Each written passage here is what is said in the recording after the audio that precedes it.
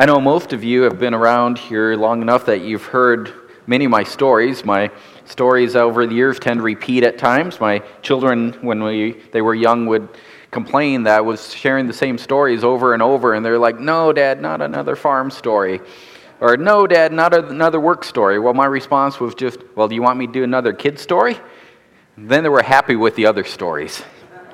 Well, as most of you probably know, I in high school served as a student manager on the basketball team. In our town, basketball was the main sport, and yet my stature, which was even smaller than now, my stature combined with my skill set did not enable me to play basketball. So I coped with that limitation by being a student manager. I could connect to the sport and the team.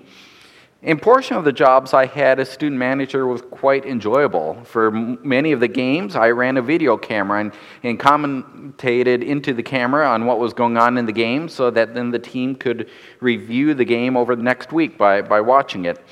This was back in the day when you were talking big reels with video cameras, so it was a big deal to be able to run one.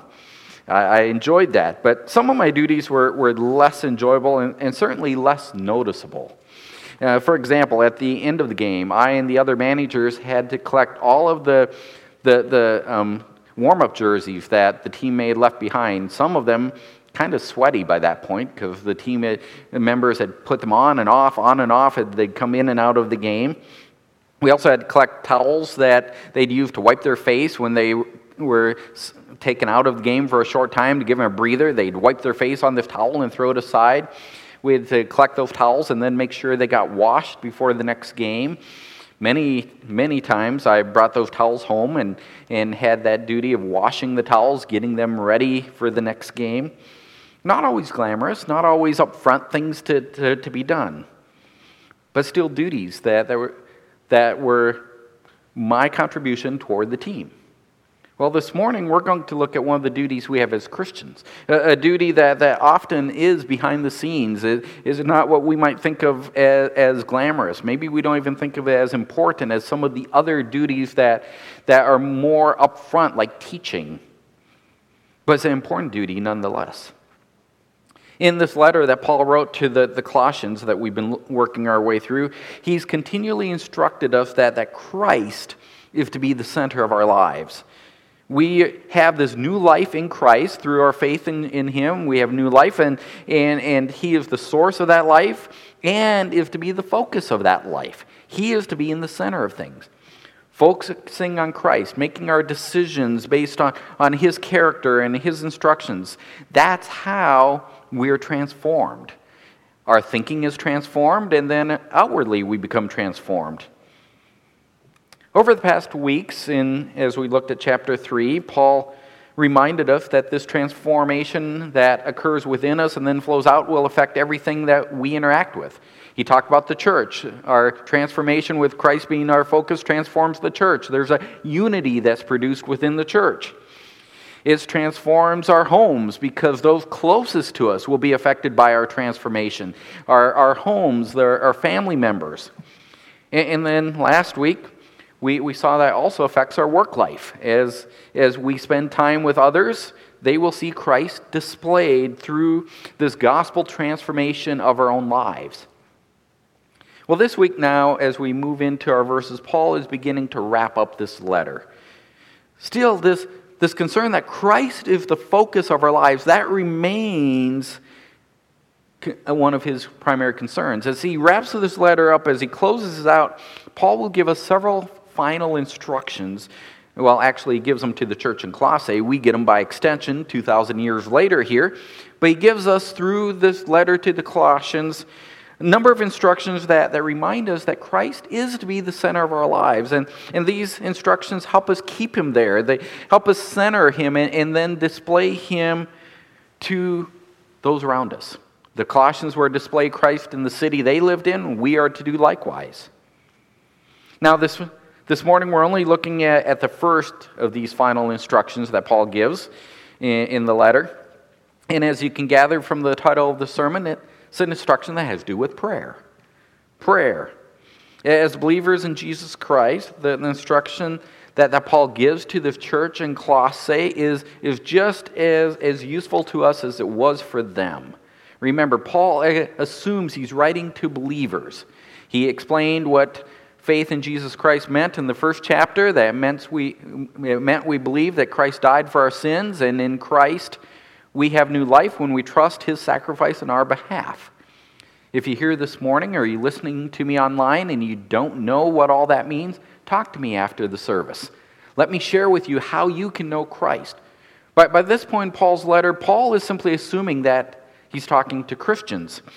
And he instructs the church in Colossae about prayer. And he from that instruction, what we learn is this truth. We persist in prayer so that we remain Christ-focused in life. As I said, prayer is that behind-the-scenes thing. We don't often show our prayer. But we persist in prayer so that we remain Christ-focused in life. Let's go ahead and read our verses this morning. We're picking up in verse 2 of Colossians chapter 4 based on the chapter divisions in our Bibles. Paul writes, "Devote yourself to prayer, keeping alert in it with an attitude of thanksgiving, praying at the same time for us as well, that God will open up to us a door for the word, so that we may speak forth the mystery of Christ, for which I have also been imprisoned, that I may make it clear in the way I ought to speak." Now, in these verses that we just read, there is only one command. There's only one imperative, one instruction. Devote. Devote yourselves to prayer. That's how the New American Standard translates it. Several other English versions translate it, continue in prayer.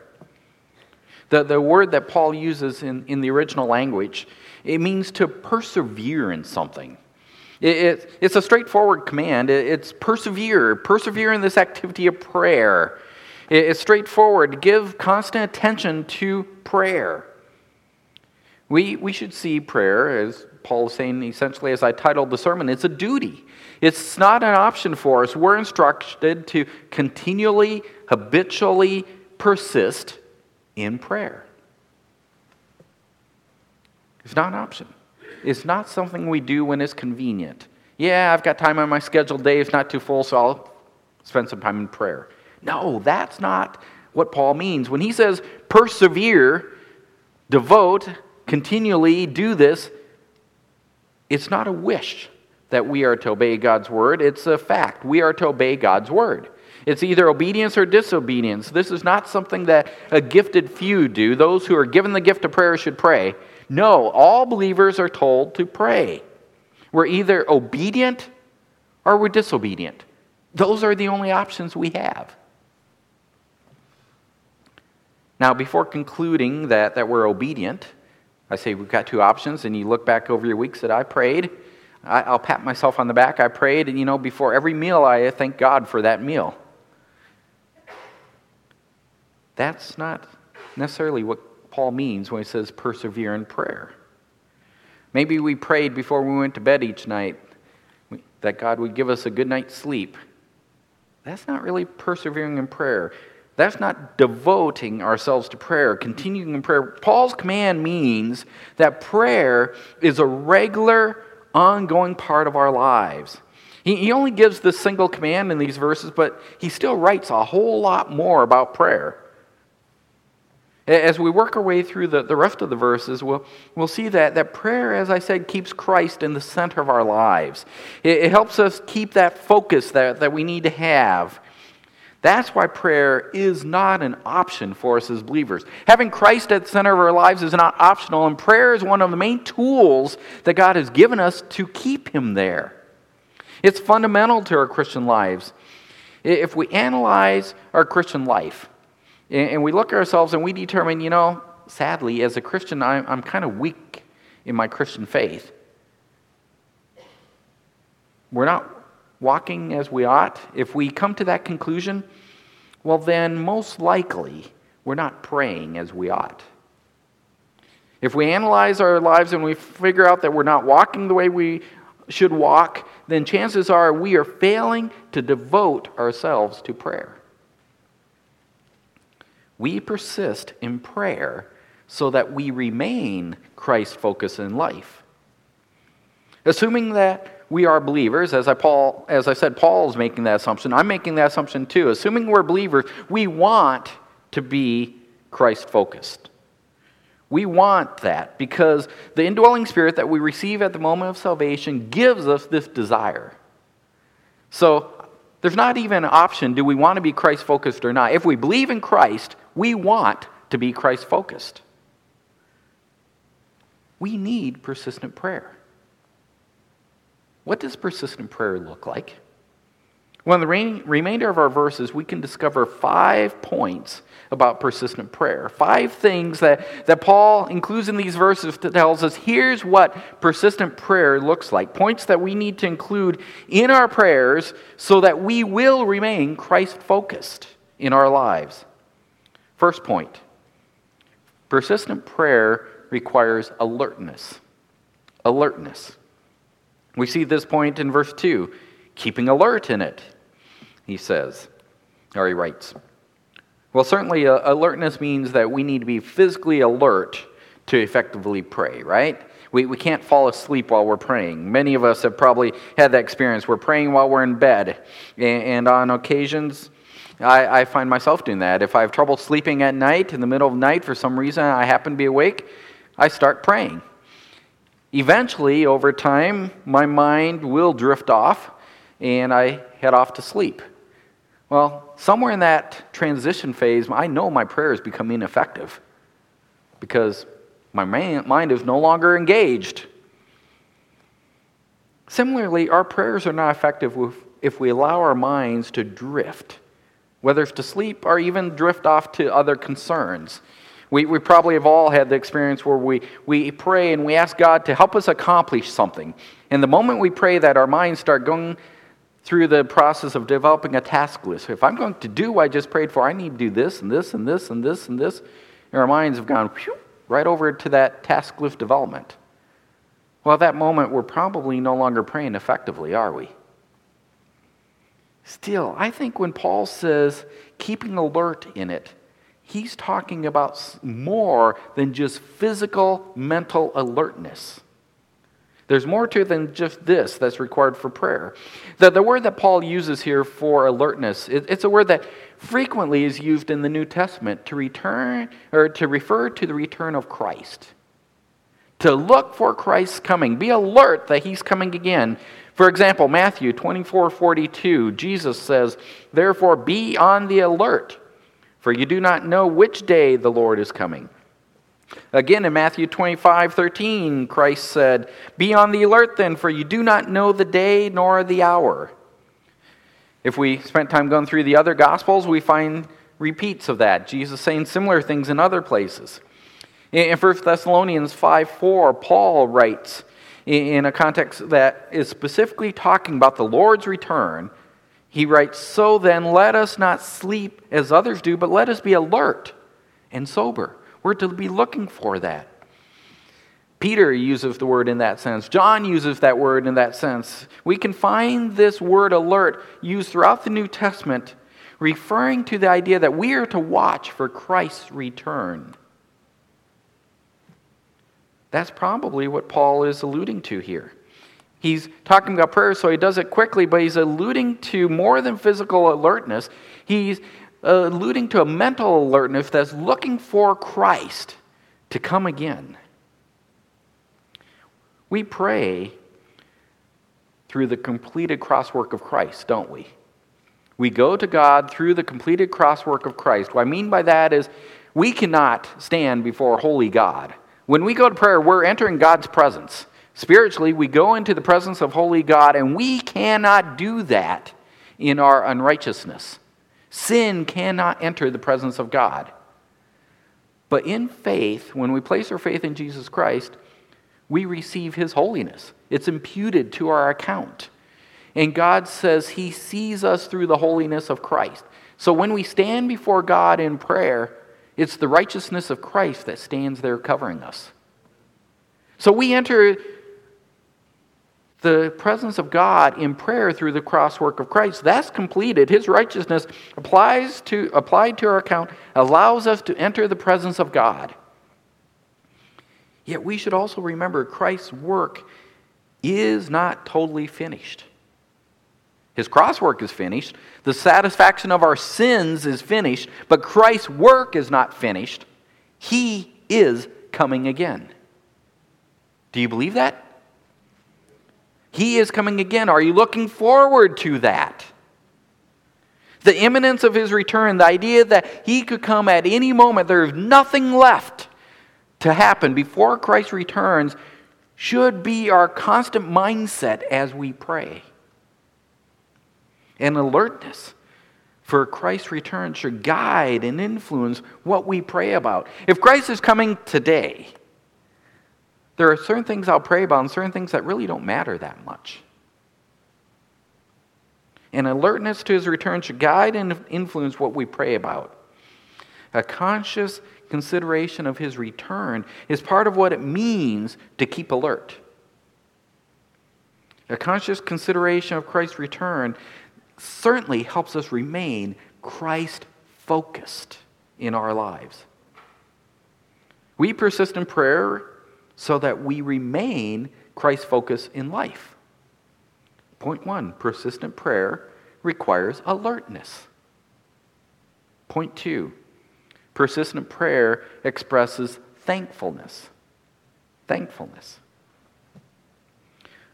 This aspect is simple to understand.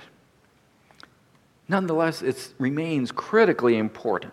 Paul writes that we are to pray with thanksgiving, or as New American Standard supplies, with the attitude of thanksgiving. That's the idea there.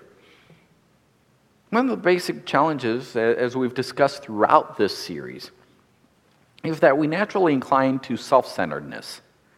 We are self-centered creatures. Our sin nature, our old life, is all concerned about us. That's what we grew up with. That's what we know best. Us. We are concerned about us. By contrast, our new life, this new nature that we receive at salvation, this new life is centered on Christ. That's what our new life is concerned about. But the old life and the new life, they war for this attention. Even as the transformation is underway to eradicate that old life and to celebrate the new, we still have this old life that's there, and we're prone to slip right back into it because it's a comfortable shoe. It fits perfectly.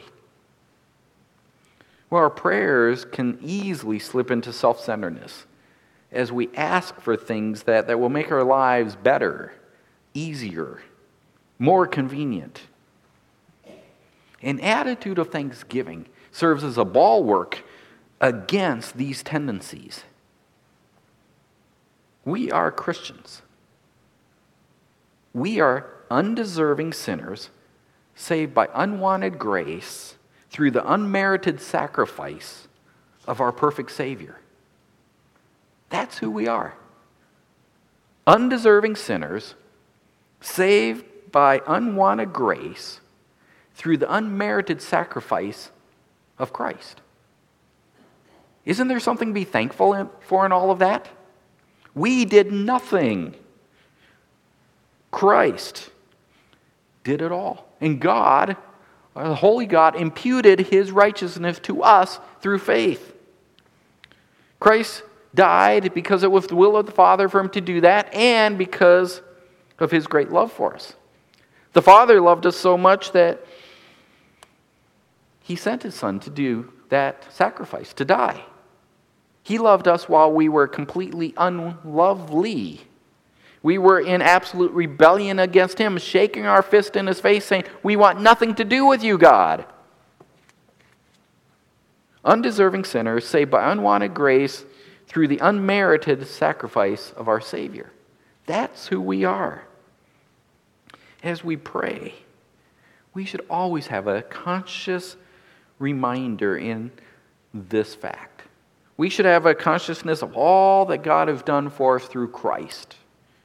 And that mindfulness should find expression in thankfulness.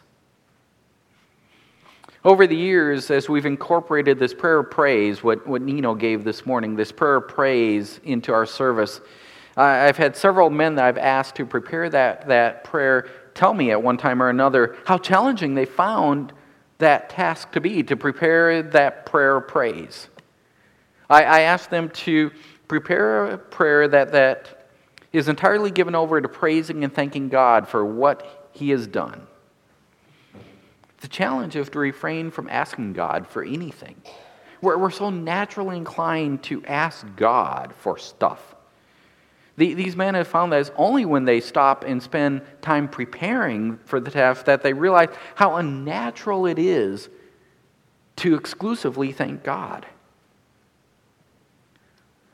Friends, all of us need to spend more time thinking about who God is and what He has done and thanking Him for it. We need to specifically select times when we limit our prayers to praise and thanksgiving. We also need to ensure that we wrap every one of our prayers in this attitude of thanksgiving for all that God has done and for who He is.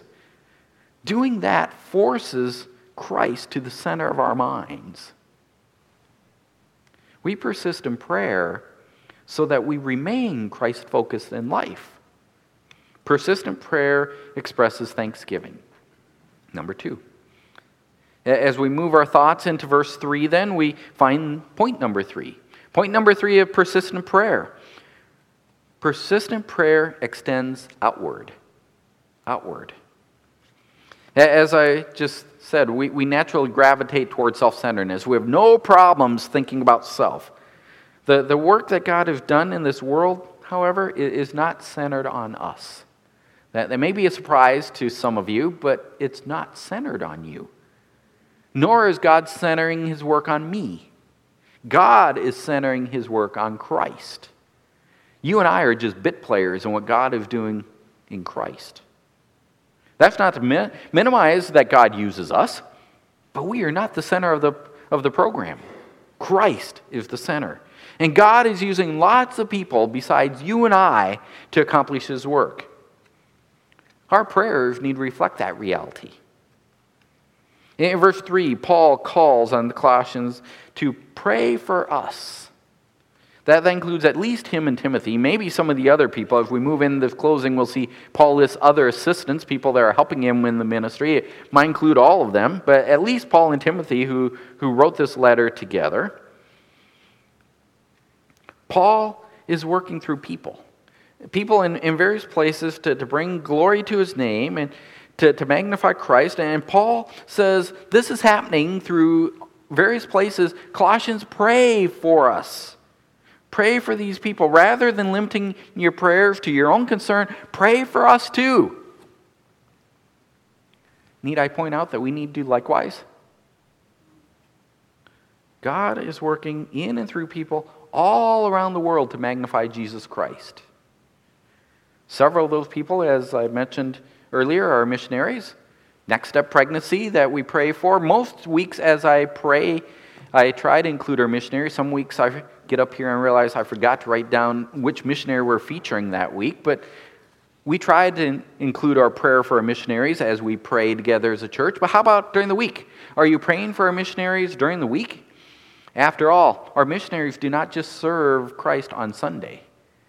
They face challenges and struggles and in some places even opposition and oppression Monday through Saturday as well. Let's pray for our missionaries. They may even face danger like Paul did. Paul wrote this letter while he was sitting in a prison in Rome because of the gospel. Our missionaries need our regular prayer. Of course, our outward extension of our prayers do not need to be exclusively for our missionaries. We have friends and family members who are facing situations that could benefit from our prayers. This morning I mentioned Margaret Ayudo. She could benefit from our prayers.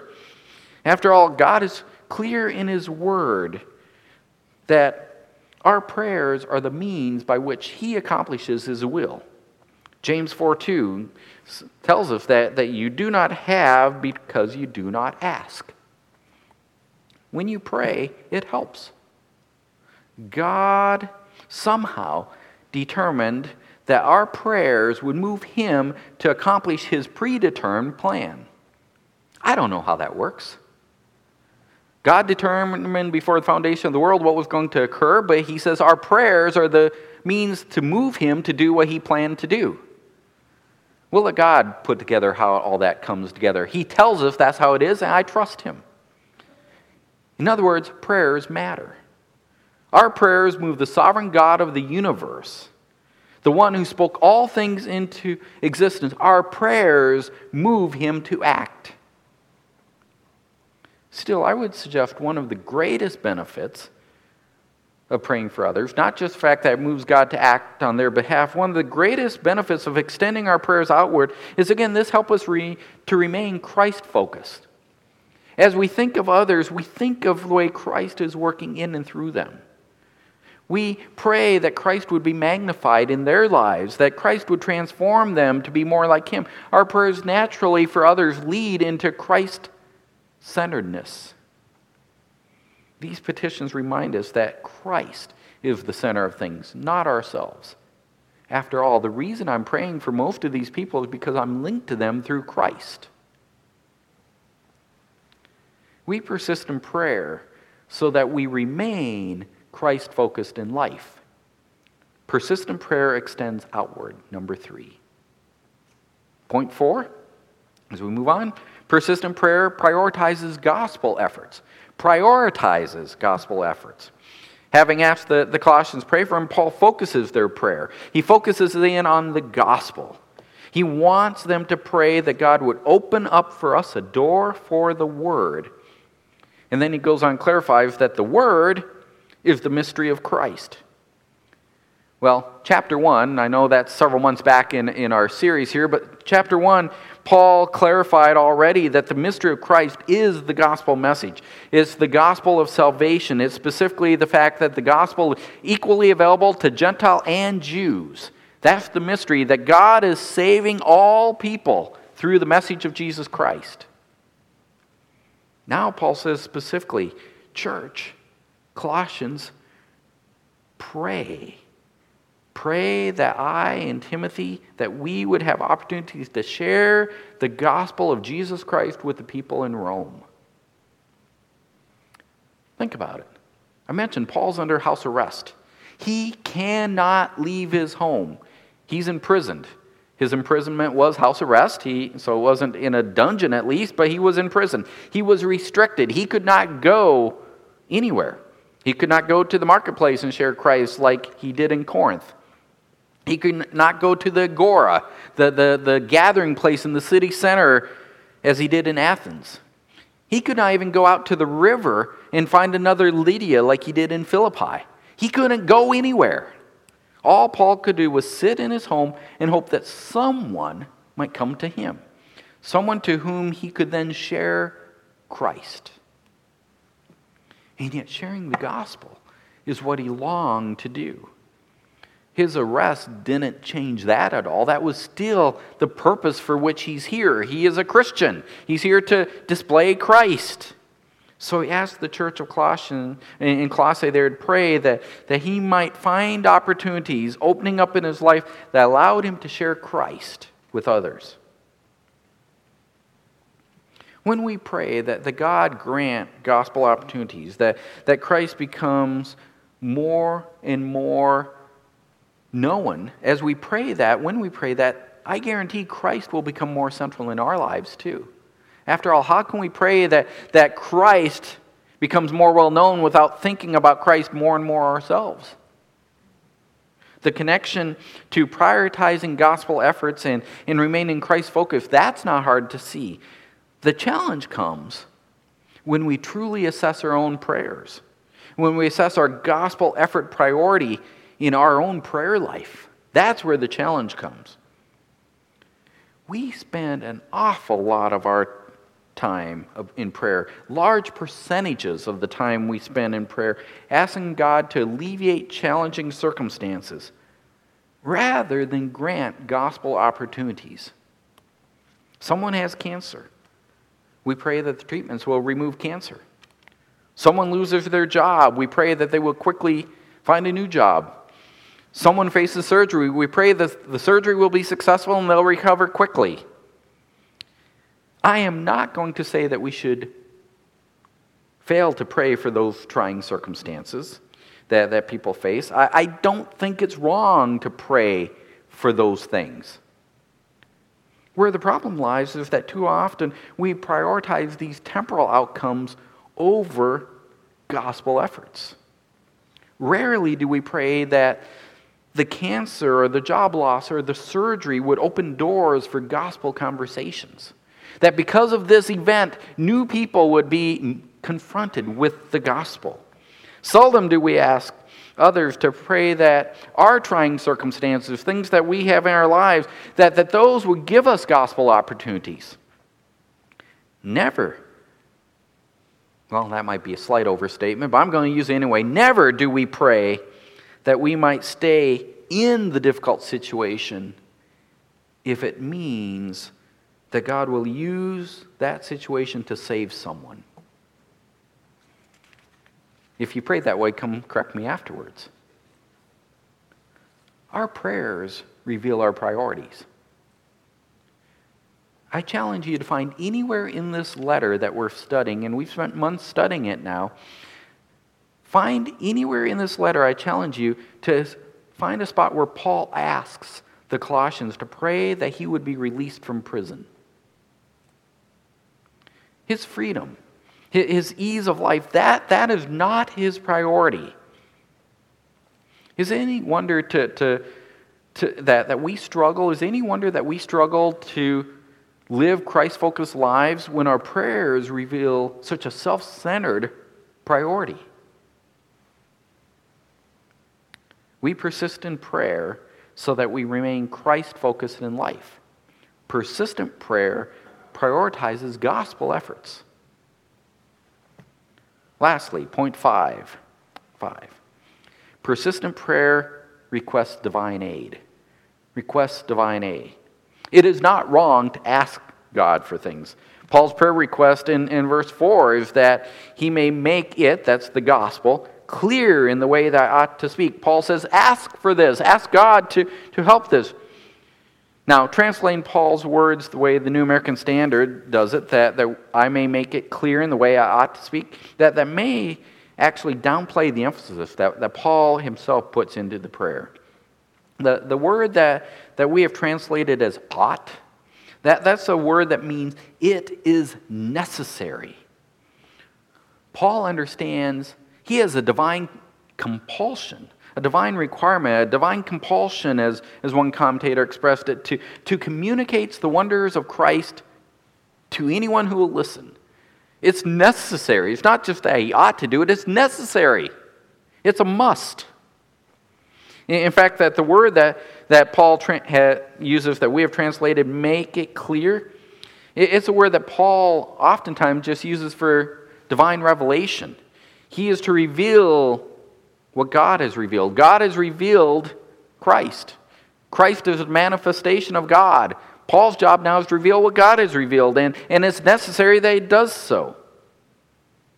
Yet, he cannot do that in his own strength. That's why he asks for prayer. He needs God to enable him, to aid his efforts, to do what God has required him to do. God is the one that made this necessary, but he needs God to enable him to do it. One of the beautiful things about God is that God not only gives us responsibilities, God enables us to do what he gives us to do. He gives us the ability to fulfill our responsibilities. God expects us to express our dependence on him. God gives us the ability, but he expects us to ask for it. That's why Paul enlists the Colossians' aid to solicit God's aid.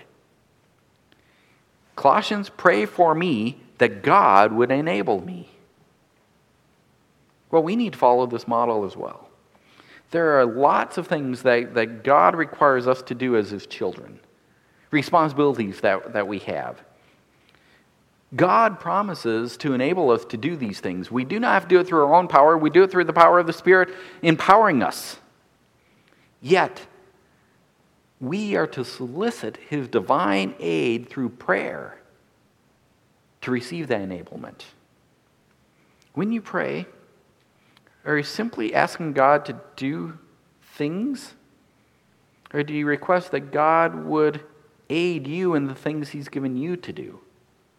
There is a difference there. God, take care of something. Do this thing over here. That's different from saying, God, give me the strength to do what you've asked me to do over here. Which way are you praying? When you pray, are you simply asking God to do things or to help you do things? Like Paul, there are necessary things for us to do. Sharing Christ with the lost, that's one of those things. We've been given that responsibility. But it's not the only thing. There's all the one another obligations we have to each other. As we sit here together, the Scripture is filled with things that we are to do for one another. We need God to enable that. None of them come natural. After all, why do I want to encourage someone who's irritated me this week? Better yet, why do I want to forgive someone who's offended me? Because God tells us to. We need God's enablement for that. There's the renewing of our mind through the working of the Word. That's a duty that we have. We are to renew our mind through the working of the Word. But do you ever find it difficult to spend time reading the Bible? We need God's enablement. We have a lot of things to do, and all of them require divine aid because they're spiritual. The question is whether our prayers reflect that need. Are we requesting divine aid for ourselves and for others? Because every other person in our church needs that aid as well. Remember the parable of the widow and the judge in Luke 18? That parable's there, Jesus gives it to teach that God wants us to cry out to him day and night, to ask persistently. The judge grants the widow's request because she just won't leave him alone. And we're to pray likewise. Let's make sure that our continual cries to God include requests for his divine aid. We persist in prayer so that we remain Christ-focused in life. Persistent prayers, number 5, request divine aid. The duty of prayer. In some ways, it's like that duty I had as a student manager for the basketball team in high school. It's not always glamorous, often not even noticeable. It's behind the scenes, but it's a duty. It's a responsibility God has given us. It's a duty we have as believers. In fact, as we've seen here in this passage, it's a critical duty. It's something we must do to remain Christ-centered. It's a duty in which we must persist. We persist in prayer so that we remain Christ-focused in life. As we've looked at Paul's command to the Colossians to persist in prayer, he's given us 5 points that help us see how we are to persist in prayer. 5 points that all serve to keep us Christ-centered in life. Number 1, persistent prayer requires alertness. Number 2, it expresses thankfulness. Number 3, it extends outward. Number 4, it prioritizes gospel efforts. And number 5, it requests divine aid. All 5 of these work together to help us stay Christ-focused. We persist in prayer so that we remain Christ-focused in life. Let's pray. Father, I thank you for these verses this morning that show us the importance of prayer. Show us the obligation that we have, the responsibility you've given us, the command to be persistent, to persevere in our prayer, to devote ourselves to it, to do it continually. But Father, you also instruct us, showing us how and why we should do that. Father, may we see the connection between our prayers and our Christ-centeredness. And may we invest more and more of our time in prayer. May we invest in it considering what you've taught us here today, so that our prayers are indeed Christ-centered and not just another means of revealing our self-centeredness.